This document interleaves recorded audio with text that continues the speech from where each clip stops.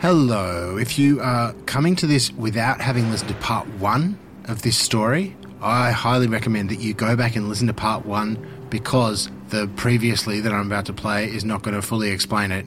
Having said that, previously on the rulebook. This is the most unpopular defendant in Victorian criminal history in recent times. Will we fund this person? We made an application for legal aid funding. So they said no. Who refused the application. That was challenged. The trial judge heard it. Those convictions would be quashed.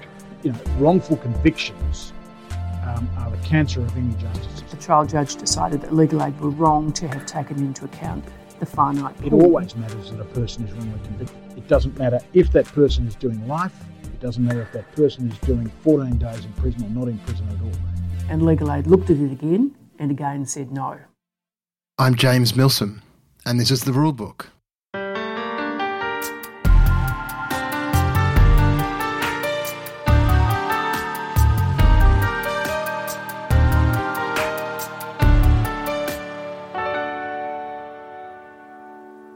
In the first part of the story, we heard that the subject of the story, who we're referring to for now as the client, was serving a life term in prison. He was convicted of some other crimes after that, and he wanted to appeal those convictions. His lawyers said that he had a good case. Legal Aid agreed, but Legal Aid also said, we're not going to fund your lawyers for your appeals. They said that in part, it was because of their fears for public confidence in them being undermined. That means their reputation would be damaged. People would have a different perception of them, maybe a perception as a bunch of people who represent bad guys, which is, incidentally, a lot of what they do, depending on the way you're looking at it. We're going to learn the identity of the client, the subject of this story, in just a moment, but I want us to learn it in the chronological sequence that the public in Victoria and in Australia learned it just a few years ago. And this is a taste of the introduction that Australians were given to the client. Fears are intensifying for the welfare of Jill Maher as the most wanted person in Australia refuses to come forward. Police poring over that video this morning to try to find any clues to Jill's disappearance. That's right, Michael, and it will help retrace. The investigation has reached a crucial stage. Peter, it's now 6 days since Jill Maher vanished, and the theory is she was abducted from very close. She walked north on Sydney Road until she got to this store, a bridal booth with it, and police say Jill and a man wearing a blue hoodie further down Sydney Road before he approached her outside. Past the boutique store. She's not been seen since, and police are hoping that this CCTV footage and people coming forward. And so that time is 1:43. We're interested in talking to anyone that was in the Sydney Road area in the early hours of Saturday morning. We're particularly interested in talking to a man in a blue top that's depicted in the footage who appears to be talking to Gillian. And so Australians monitored online and in newspapers and on television the hunt for this man in the blue hoodie who was suspected of having been involved in the disappearance of Jill Maher. Her husband saw a lot of time in front of the camera. No, until they update me. So, what about yourself? Do you plan to do something, or what do you do? Well, we're still doing loads of postering and Facebook campaigning, Twittering, all that stuff. But we just want to get. I'm doing loads and loads of interviews and media stuff. But it wasn't that long after the hunt began that it ended. Police have charged a 41-year-old man with the murder of Melbourne woman Jill Maher. Adrian Bailey has faced an out-of-sessions court hearing charged with rape and murder. Police have found the ABC employee's body off a dirt road in Gisborne South, northwest of Melbourne. Bailey will face a Melbourne court later this morning. I acted for Mr. Bailey in relation to the proceedings where he pleaded guilty to the murder and rape of Ms. Maher. Bailey's barrister, Paul Smallwood. Mr. Bailey pleaded guilty to those charges, and after hearing a plea in mitigation, Justice Jeffrey Nettle imposed a sentence of life imprisonment and a non-parole period of 35 years. Mr. Bailey had a significant criminal record, having previously committed a number of very serious sexual offences prior to being sentenced in relation to those charges. And the media was very much aware of Bailey's criminal record. He's now 42, and we know that he committed his first rape when he was 18 and went on to commit another 21 rapes. He spent more than half of his adult life in prison. And we could listen to media clips all day and then all of tomorrow and so on. And that's sort of makes the point. There was so much coverage of this. It would be strange if you're an Australian, especially if you're a Victorian, if you hadn't heard about Adrian Bailey and his victim Jill Maher. So here we revisit the question that Legal Aid were asked to answer a number of times. Should somebody like Adrian Bailey, or, well, hell, just Adrian Bailey, get legal aid? Should the taxpayers fund lawyers to pay for somebody like this? It's got to be mentioned, in fairness, that Legal Aid had paid, or the public purse had paid for legal representation for Adrian Bailey many, many times, including for his almost trial and then guilty plea for the murder of Jill Maher. The issue was, do you allocate some of Legal Aid's very finite resources to this appeal or other appeals generally, or do you focus on other priority areas? And once again, that's Fiona McLeod, Senior Counsel Barrister at the Victorian Bar.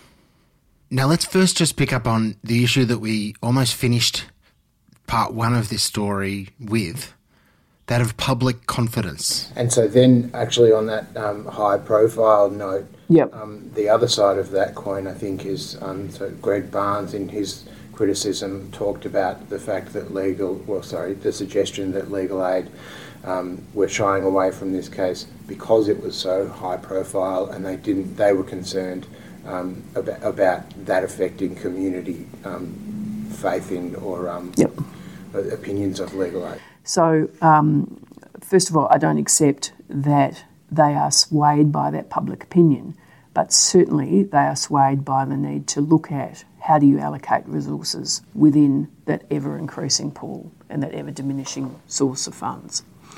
And so they have to decide as a principle, do we always fund criminal appeals that are meritorious? There is no such direction at the moment. So it's open to them to decide. Barrister Greg Barnes published an opinion article on this very issue. Oh, well, they've got to be, people have got to have confidence in Legal Aid. I made the point to him. The managing director of Legal Aid is not a popularity contest. Legal Aid's role is to ensure justice, and it's to ensure that cases which have merit, particularly cases where people are incarcerated and there's serious crimes, if those cases have merit, they must be funded if a person qualifies. Now, to say, well, Legal Aid, people will lose confidence if it acts for really bad people, is a really dangerous argument. Effectively, what it's saying is, we'll engage in some sort of popularity poll before we decide whether we're going to fund a case that's had a very high profile. Adrian Bailey is entitled to the same treatment that a person who has never been heard of by the public is when they have their matter examined by Legal Aid. One popular issue in discussion publicly and in the media at the time of all of this was the fact that Bailey was 42. There was 43 years until he was even allowed to apply for parole. He killed Jill Maher while he was on parole. The point being, there was a fair chance, certain people were saying, that he was never going to get out anyway. He was going to be in jail for the rest of his life.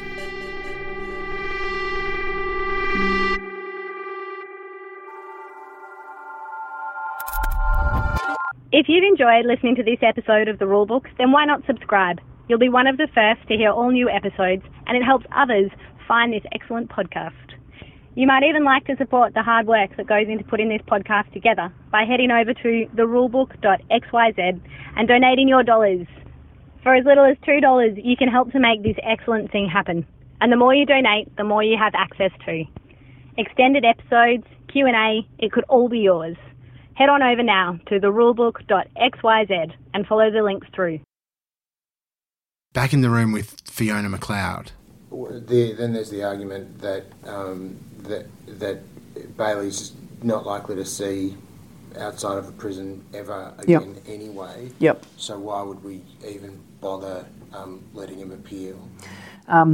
Because the integrity of the system of justice depends on each conviction of a criminal offence is sound and trustworthy, if you like. Now, he may be a terrible person who everybody would like to see locked up forever, but given his current sentences based on the convictions that he has, that will ultimately be a decision for Corrections Victoria and the Parole Board. It's a minimum term. It's 40 years. He'll be in his 80s. He'll be so institutionalised by that point. And I've acted for prisoners who've been in this space and asked me whether or not they should make a parole application. If they've been in prison for 40 years, they're so institutionalised and they're in their 80s, most of them stay in jail. And most of them don't bother making a parole application. But even if he were to make a parole application, his track record would need to be a good deal better than it is now, because he has breached parole in the past. And certainly a lot of the media again was reporting at the time on this sort of weird assumption that this guy could be out in 40 years. Yeah. And he should be locked up for life. But there was no there were very limited suggestions that about that could be out in 40 years. I think it's essential. Well, when somebody's in their 70s and they've served a significant period of a sentence for a non-parole period, it's important that the parole board get it right when they're looking at should this person be outside or inside jail. And Paul Smallwood, Bailey's lawyer. It can't be assumed that just because a non-parole period is imposed, that any person who's serving a sentence will be released on parole when they're eligible to be so released. Various considerations have to be taken into account. Because the community has a very valid concern that people who've committed these horrendous crimes, and particularly crimes of violence against women that have resulted in the death of a young woman and the assault of others, that they shouldn't have the option to re-engage with society. But there is a flip side to that, which is that courts and, in this case, the parole board are best placed to look at the circumstances of each individual and their progress as they go through the correction system. Returning almost to the starting point of this story, these appeals that Adrian Bailey wanted to run, even though he was already serving a life term in prison. Well, so what happened to them? We've heard that legal aid wouldn't pay for Adrian to get lawyers, and so did that mean that he just didn't get any? Well, Paul Smallwood was there. Both of the appeals have taken place, and the Court of Appeal handed down its decision in relation to those appeals on the 13th of July of this year. And the outcome was that the convictions recorded in one of the trials were quashed, and the convictions recorded in the other of the trials that was the subject of an appeal were not quashed. So those convictions stand. Who paid you for appearing for Bailey? On the appeals, no one. We appeared pro bono. Why would you do that?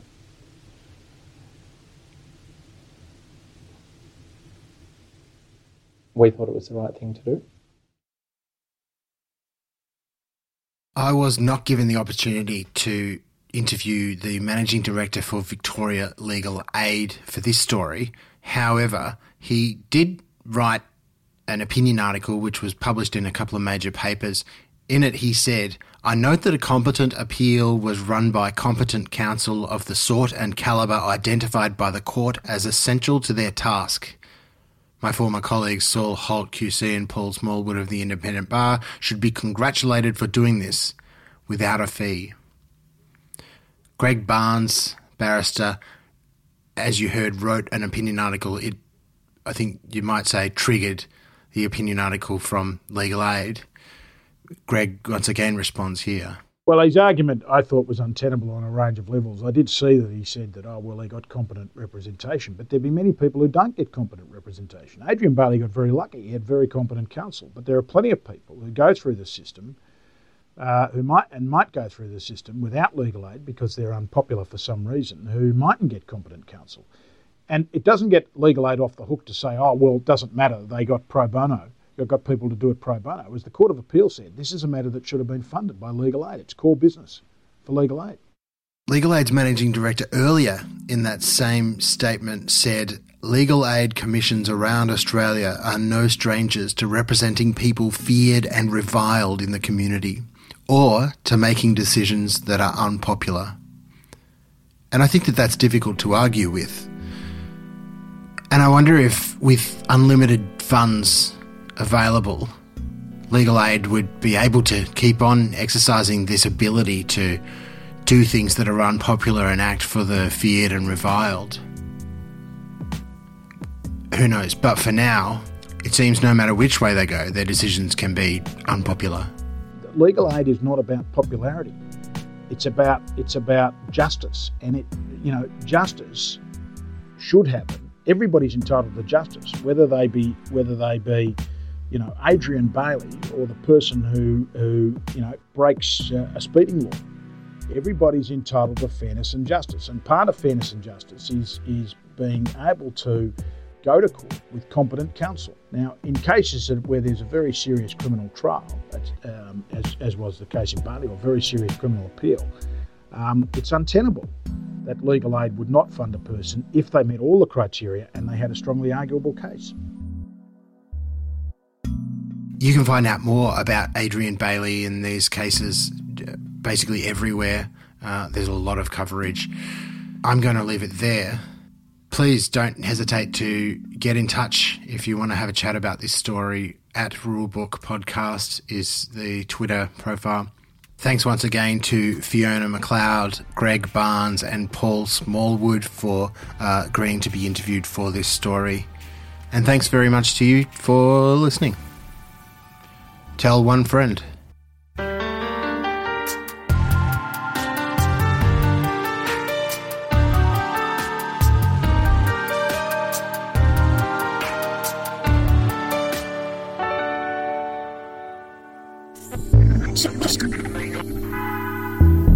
Trixie Studio.